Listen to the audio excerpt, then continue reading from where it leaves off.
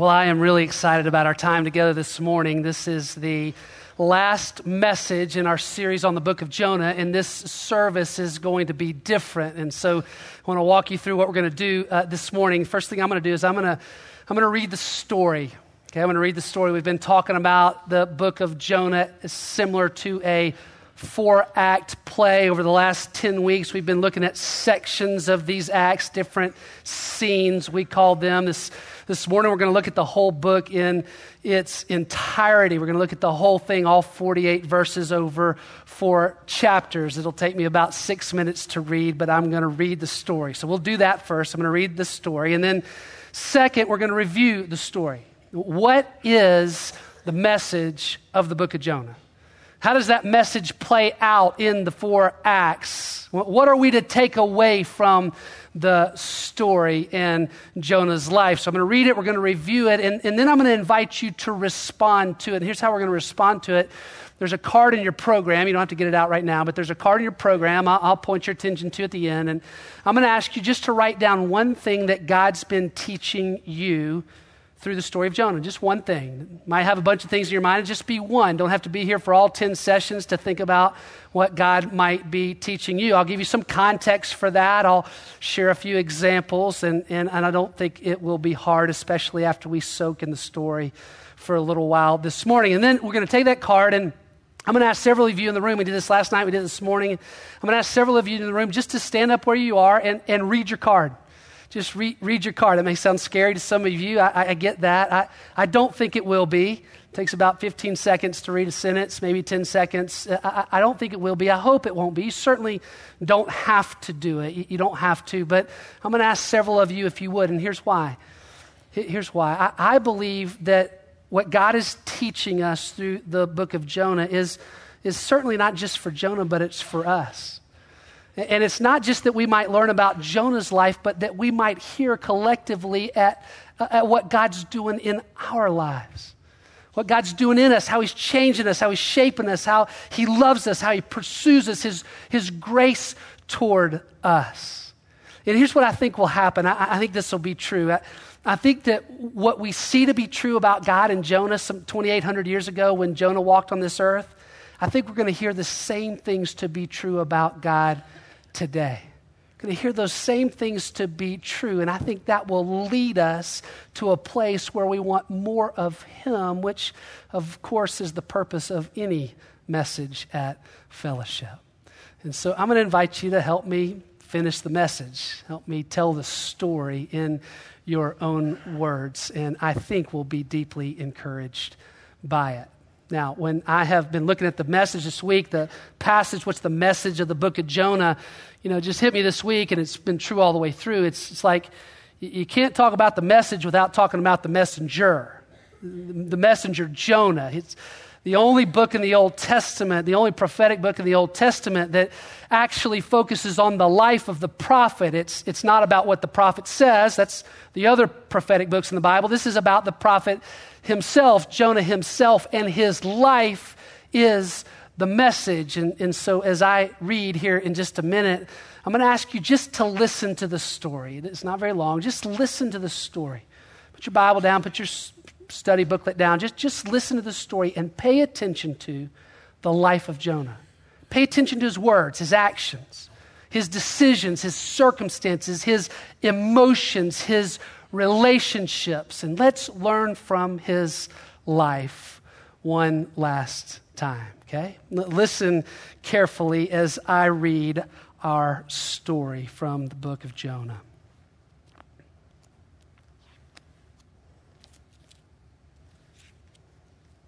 Act 1, Jonah chapter 1, Act 1, here it is. The word of the Lord came to Jonah, son of Amittai, saying, "Arise, go to Nineveh, the great city, and cry against it, for their wickedness has come up before me." But Jonah rose up to flee to Tarshish. He went down to Joppa, found a ship, paid the fare, and went from the presence of the Lord. The Lord hurled a great wind on the sea so that the ship was about to break up.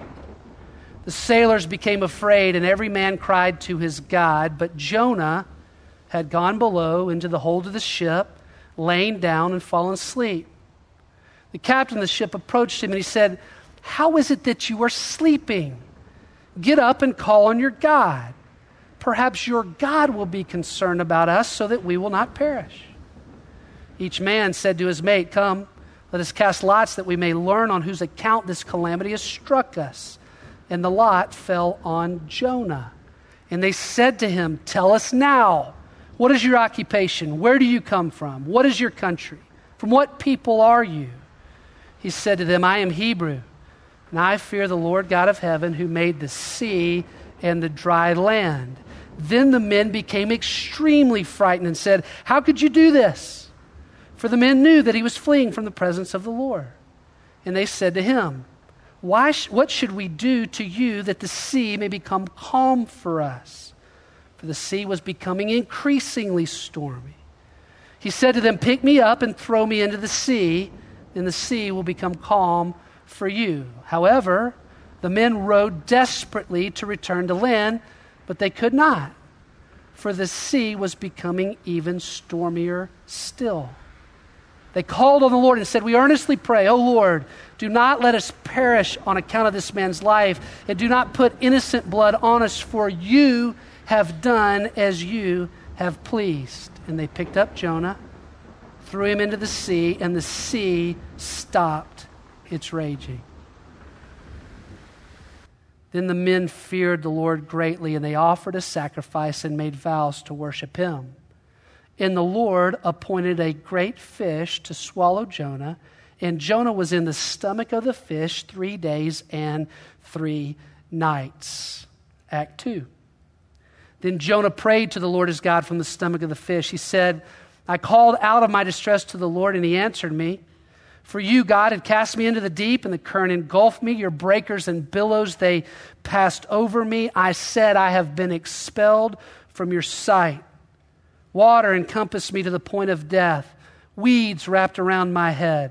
I descended to the roots of the mountains, but you have brought up my life from the pit, O Lord my God. While I was fainting away, I remembered the Lord, and my prayer came to you. Those who regard vain idols forsake their faithfulness, but I will sacrifice to you with a voice of thanksgiving. That which I have vowed I will pay. Salvation is from the Lord." Then the Lord commanded the fish, and it vomited Jonah up onto the dry land. Act 3. Now the word of the Lord came to Jonah the second time. "Arise, go to Nineveh, the great city, and proclaim to it the proclamation which I'm going to tell you." So Jonah rose and went to Nineveh according to the word of the Lord. Now Nineveh was an exceedingly great city. Jonah began to go throughout the city, and he cried out, "Yet 40 days, and Nineveh will be overthrown." And when he did, the people of Nineveh believed in God. They called a fast. They put on sackcloth from the greatest to the least of them. When the word reached the king of Nineveh, he covered himself with sackcloth and sat on the ashes. He issued a proclamation, and it said, "In Nineveh, by the decree of the king and his nobles, do not let man, beast, herd, or flock taste a thing. But both man and beast must be covered with sackcloth, and let men call on God earnestly, that each may turn from his wicked way." Who knows? God may turn and relent and withdraw his burning anger so that we will not perish. And when God saw their deeds, that they had turned from their wicked way, then God relented concerning the calamity which he had declared, and he did not do it. Act 4. But it greatly displeased Jonah, and he became angry. He prayed to the Lord, "Please, Lord, was not this what I said while I was still in my own country? Therefore, in order to forestall this, I fled to Tarshish, for I knew that you are a gracious and compassionate God, slow to anger, abundant in loving kindness, one who relents concerning calamity. Now, Lord, please take my life from me, for death is better to me than life." Lord said, "Do you have good reason to be angry?" And Jonah went out from the city, and he set east of it. He made a shelter. He sat under it in the shade until he could see what would happen in the city. So the Lord God appointed a plant, and it grew up to be shade over his head to deliver him from his discomfort. Jonah was extremely happy about the plant. But God appointed a worm, and it attacked the plant, and it withered. When the sun came up, God appointed a scorching east wind, and the sun beat down on Jonah's head. He became faint, and he begged to die, saying, "Death is better to me than life."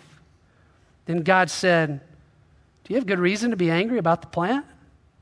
And Jonah said, "I have good reason to be angry, even to death." Then the Lord said, "You had compassion on the plant, for which you did not work or cause to grow, which came up overnight and perished overnight. Should I not have compassion on Nineveh, the great city, in which there are more than 120,000 persons who do not know the difference between their right and left hand?" And that's it. The book of Jonah just stops with God's question hanging. Like, what is Jonah going to do now? What is Jonah going to say next? What happens next?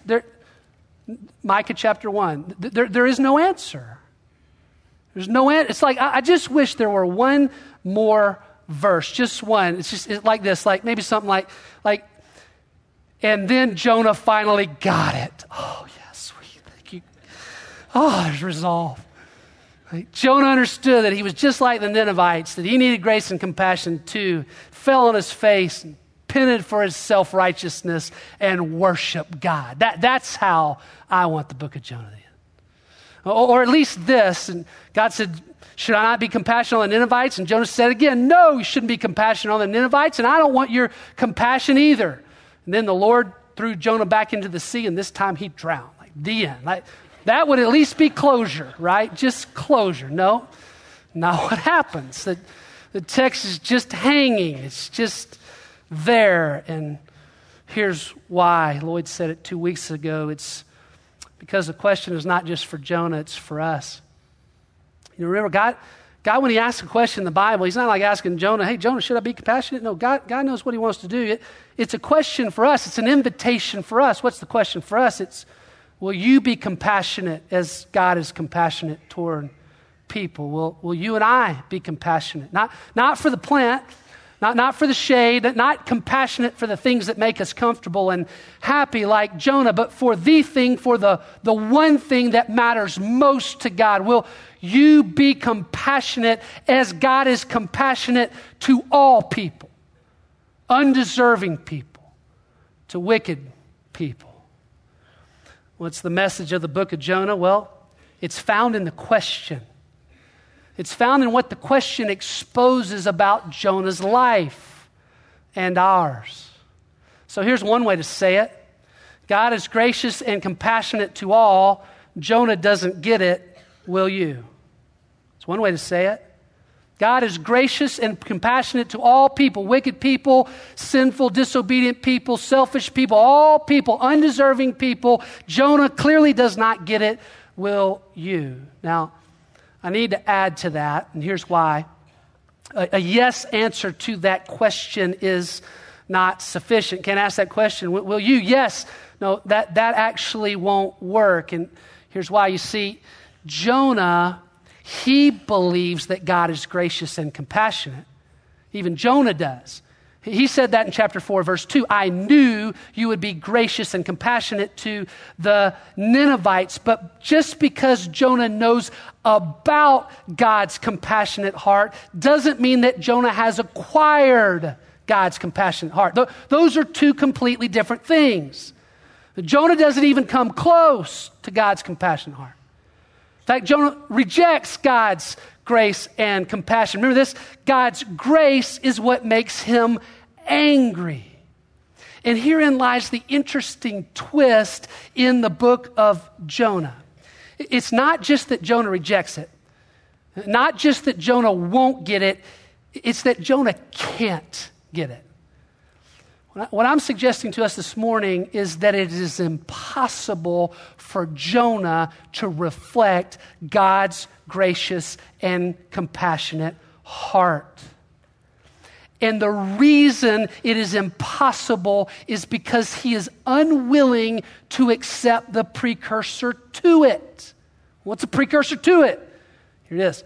The only possible way to express God's compassionate heart toward others is to first be transformed at a heart level by God's radical grace and unlimited compassion for you. See, the only possible way to express God's grace and compassion is to be fully embraced by, to fully embrace yourself, to acquire, to accept, to drink deeply of God's radical grace and boundless love for you, which is something that Jonah is totally unwilling to do, right? See, to accept that, Jonah would have to admit that he is undeserving. That is grace by definition. It's undeserved favor in the face of God's wrath. Jonah would have to admit that he is undeserving, just like the Ninevites. And we know from the story that he's far too self-righteous, far too deserving in his own mind to ever admit that. So when God pursues him with a storm we called God's grace, it's the sailors who get it, not Jonah. It's the sailors who turn to God, who repent, who worship God. It's the sailors who actually have compassion on Jonah, even though it's Jonah's fault that their ship is getting torn up by the storm. Jonah doesn't have compassion, sailors do. And when God saves Jonah with the fish, Act 2, this radical, crazy, ridiculous means of God's grace through a fish, no less, when God does that, Jonah doesn't even repent for running from him. In fact, Jonah uses his prayer. We studied this. He uses his prayer as a recipient of God's favor to show himself as better than those who he believes are undeserving recipients of God's favor. The prayer is all about him. And then when God uses him in Nineveh, God uses him in Nineveh in what is literally one of the greatest redemptive moments on the face of the planet. Hundreds of thousands of people, everyone in the city, men, women, and children, turn to God. They believe in God. It's like this is it, a preacher's greatest dream. What does Jonah do? He gets angry. Why is he angry? Because grace is offensive to the self-righteous. That's why. And then in the end, when God paints him this real-life picture, he paints him this real-life picture, a plant, a worm, and a wind. Grace, grace, grace, to show Jonah that even with all this craziness in Jonah's life, God's grace and compassion, his love, still applies to him. Jonah still doesn't get it. He can't get it. He can't offer God's grace to others because he won't embrace God's grace for him. So what's the message of the book of Jonah? I wrote it this way: God is gracious and compassionate to all, and the only way for my heart to reflect his is to fully embrace and be transformed by his radical grace and relentless love for me. You cannot give what you do not have. Can't do it. I was thinking about a way to illustrate this week, and I had this idea, and so I got on eBay and I ordered an oxygen mask, an airline oxygen mask. And so I got it ordered, and our eBay account's in Hillary's name, and so the email confirmation for the order came to her, and she's like, oxygen mask, what in the world, you know? And so she kind of puts two and two together. She figures it out. It's for the weekend, and she comes to me and she says this. She said, you know that Lloyd used this exact same illustration this summer in the message on parenting, right? Which, of course, I didn't know that. I wasn't here for Lloyd's message on parenting. I didn't go back and listen to Lloyd's message on parenting, which I'm sure was fabulous. I didn't do that, but I did find out that Lloyd, when he did the illustration, he didn't have the prop. So I have the prop. So here comes the illustration again, this time about God's love, right? Okay, here we go. I'm just glad Lloyd primed the pump for me. Here's the illustration. What does the flight attendant say about the oxygen mask? She say, you got to put it on yourself first. That's right. She says this. She's like, whoop. Thing comes down. She smiles. Hey, everybody. If the cabin begins to lose pressure, take the oxygen mask, put it on your nose and mouth first before you assist your children or someone who needs assistance. You can't offer the oxygen to someone else unless you're drinking deeply of the oxygen yourself first. Can't offer the oxygen to somebody else if you are passed out on the seat, right? Can't give what you don't have. The only way to give God's love away is if we are drinking deeply of God's love for us first. And when we drink deeply of God's love for us, when that fills our hearts, when that changes us, when that just starts bubbling up out of us, when that is full, when God transforms us, then I can offer that same oxygen to someone else. My love for people flows. It just flows from God's love for me. And if I'll drink deeply of it, if I'll drink long enough of God's love, His grace, His compassion for me, He's crazy about us. If I'll do that, if I'll spend enough time right there, then, this is what's amazing, then my thoughts, my words, my actions, my life, my heart is transformed in my love toward others, even the undeserving. This is where this book, this story is just really, really messing with me. This week I realized that I've spent the last 10 weeks reading and studying this book, and the whole time I've been studying it, I've been seeing two different kinds of people in the text, two different people in the text. Like those who don't know God, the Ninevites, and those who do, or at least one who does, Jonah. Been looking at Jonah and the Ninevites as different. And I realized this week it's not that we're different and we need to offer more compassion to one another. The point of the whole text is that we're the same. You see, there's just one kind of people on this planet Earth, just one. Undeserving people. That's it. Rebellious people. Selfish, wicked, sinful people. The story of Jonah is about how Jonah is just like the Ninevites and how we are just like Jonah. And now maybe there's two kinds of selfishness on this earth. There's the one that just goes crazy and says, I have the right to do whatever I want to make myself comfortable and happy. That's one kind of selfishness. And then the other is, I'm going to follow all the rules so that God will approve of me and He will give me what I want. He will make me comfortable and happy. So maybe there's two kinds of selfishness, one that is licentious and one that is legalistic. But hear me, there is only one kind of people. One. Undeserving people.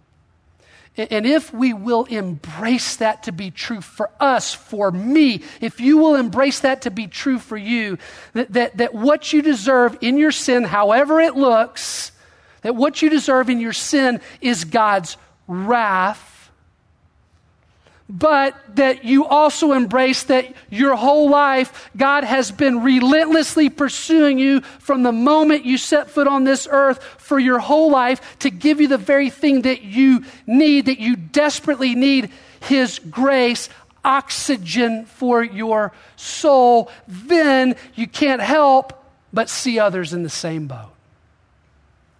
Then you will do what you are made to do. And that is to fulfill the call of God on your life, which is to offer that same grace and that same compassion to others. Okay? That's the message of the book of Jonah. So we've read it, we've reviewed it, and now I want us to respond to it. And here's how I want you to take out that card. It looks like this. It's in your program. Card says Jonah at the top. Everybody take this out. If you didn't get a program, it's just a card with some lines on it. You can write your answer on your phone, or you can just think about it in your head. But for those of us who have them, take this card out, and I want you to take just a minute. And here's what I want you to do. I want you to take a minute and just write down one thing that God is teaching you through the story of Jonah. That's it. Just one thing. May not be the only thing that comes to your mind, but just write down one thing that you're going to take away from this study. One thing that God's showing you about himself. His character, his grace, his love, his sovereignty, his purpose in all things. One thing that you're learning about you, your selfishness, your self-righteousness, your lack of faith, maybe your joy, your hope. One thing that you're learning about you, it could be that. One thing that God is doing to transform your heart and align it with his. If it helps, you can write this sentence at the top. God is teaching me that, and then just finish the sentence. God is teaching me that, fill in the blank. While you're writing, I'll share these. We did this in a meeting this week. I kind of commandeered a meeting for about 5 minutes and said, hey, can we try something for this weekend? And I had everybody, just no context, write down one thing God's teaching you, and here are a few of those. They may help you as you think about yours. Here's one. God is teaching me that my self-righteousness makes me miserable and his grace sets me free. God is teaching me to repent and mean it. God is teaching me that I care more about me than others. God is teaching me that being one step ahead of God is not where he wants me to be, and to truly experience his grace is to humbly be one step behind, following where he asks me to go. What's one thing that God's teaching you? Take just a minute and write it down.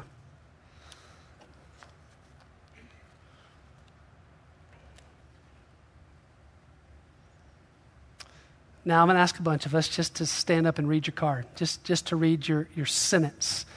We got guys with mics. They'll walk around to you. You can just pop up in your chair and read your sentence and then sit right back down.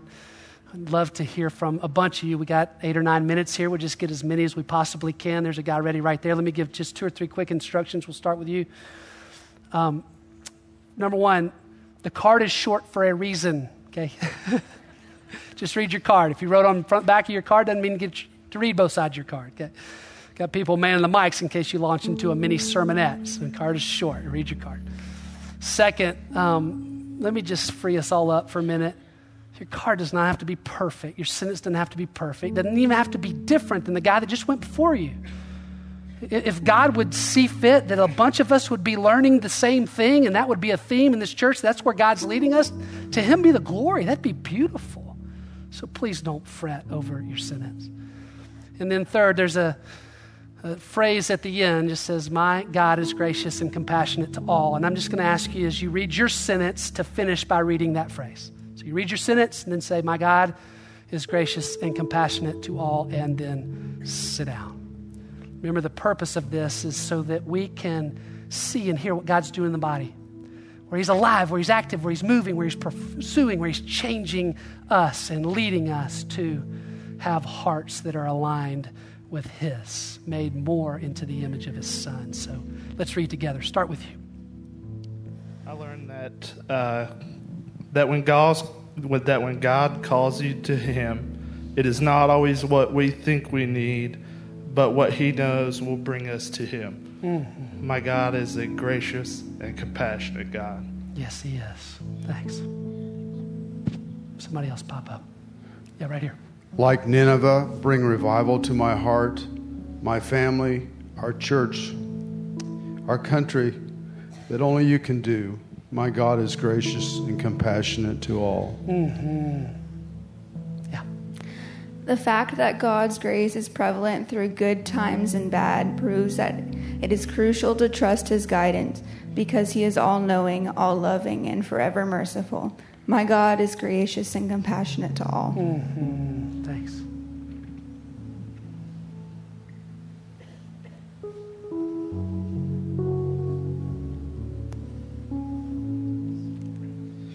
God's teaching me to look, see, and accept how he is actively pursuing me. Yeah. What you said about incapability reminds me that how necessary it is for me to ask for God's help in order to be, to receive his love and be able to give it as well, because I can't do it by myself. My God is gracious and compassionate. Yes, he is. Thanks. God is teaching me to be less selfish and to open myself to others and accept those around me and to think lesser of myself. My God is gracious and compassionate to all. I am a sinner saved by grace. My God is gracious and compassionate to all.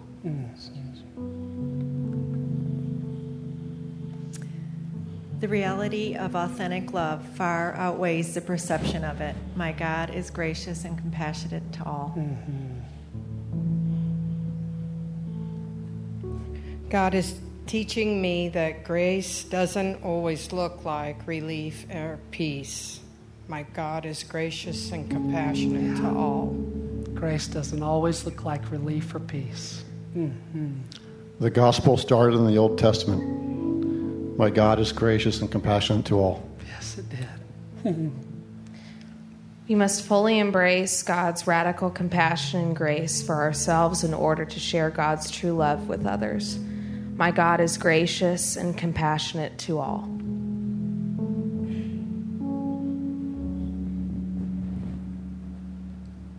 God is teaching me to identify my idols, and that's anything that I love more than Jesus, and to turn from them toward God's grace, compassion, and abounding love. My God is gracious and compassionate to all.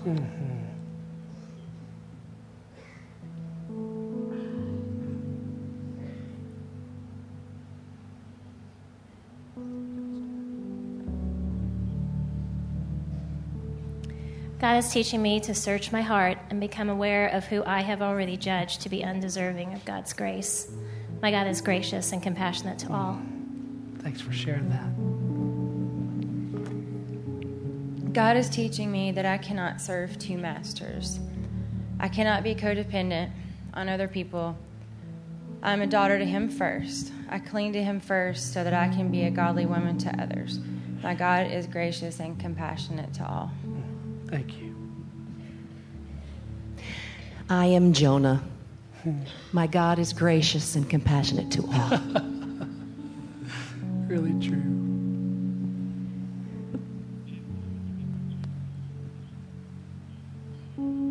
Go here first. The many aromas of God's grace, the storm, fish, plant, worm, wind, He relentlessly pursues the heart. My God is gracious and compassionate to all. God is teaching me, if I'm doing what God asked me to do, then it doesn't matter what happens in my life. My God is gracious and compassionate to me. Right here, David.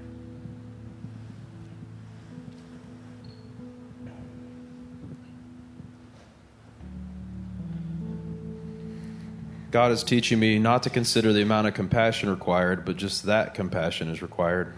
My God is gracious and compassionate to all. Thanks.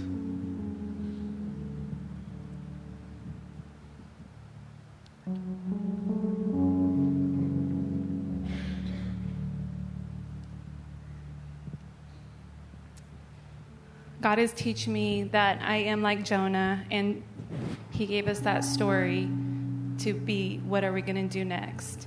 I have that compassion in me because I have God's love, and I just need to be always reminded to extend that compassion to all. My God is gracious and compassionate to all. Yes, He is.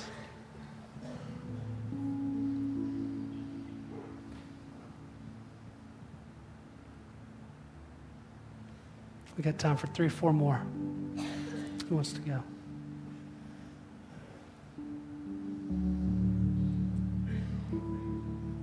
Right back here, right here. Got him, Joe.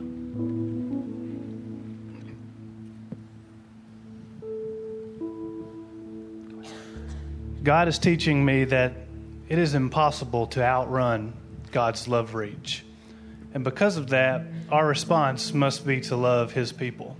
To whom much is given, much is expected. My God is gracious and compassionate to all. Thank you. God desires true repentance and complete reliance on Him, not self-righteous praise. My God is gracious and compassionate to all. Yes, He is. My God's plans are so great that they cannot be thwarted by my disobedience. My God is gracious and compassionate to all. Could y'all hear that? God's plans are so great that they cannot be thwarted by my disobedience. Right over here. David, can you get there? Right there. See her.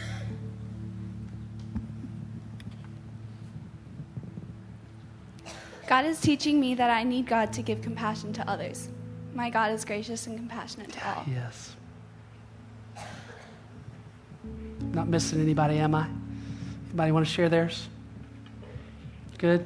Let me share mine. It says this: God is teaching me that I am no different than anybody else. And even in all my inadequacy and anxiety, His patience never runs dry, and He loves me like crazy. When I think about what we just shared, just on the moment, and what that reflects throughout the body, throughout a service last night and earlier this morning, one coming later, and down at Franklin, when I think about what God's doing in us, it's a powerful picture of His love, is it not? His grace, His pursuit. We said at the very beginning of this series that this crazy little story might surprise us. It might sneak up on us. It certainly has me. And we said at the end, at the beginning of this Jonah study booklet letter on the first page, we said that our hope when we're done, that when we think of Jonah, that the first thing that would pop into our head would be awe, and the second would be worship. And when I listen to what you just said, when I think about what's true in my own life, when I thought about this moment even this week, that is exactly what pops into my head. We serve an awesome God. Awesome God. He is beyond compare. In His love, His pursuit. I mean, His patience with me, His patience with you. He fills us up that we might be used by Him. What a privilege to be filled up and sent out. It's incredible we serve an awesome God. And we thought it only fitting to conclude our series, to finish our series, and to conclude our service by worshiping Him. Would you stand and join us as we close?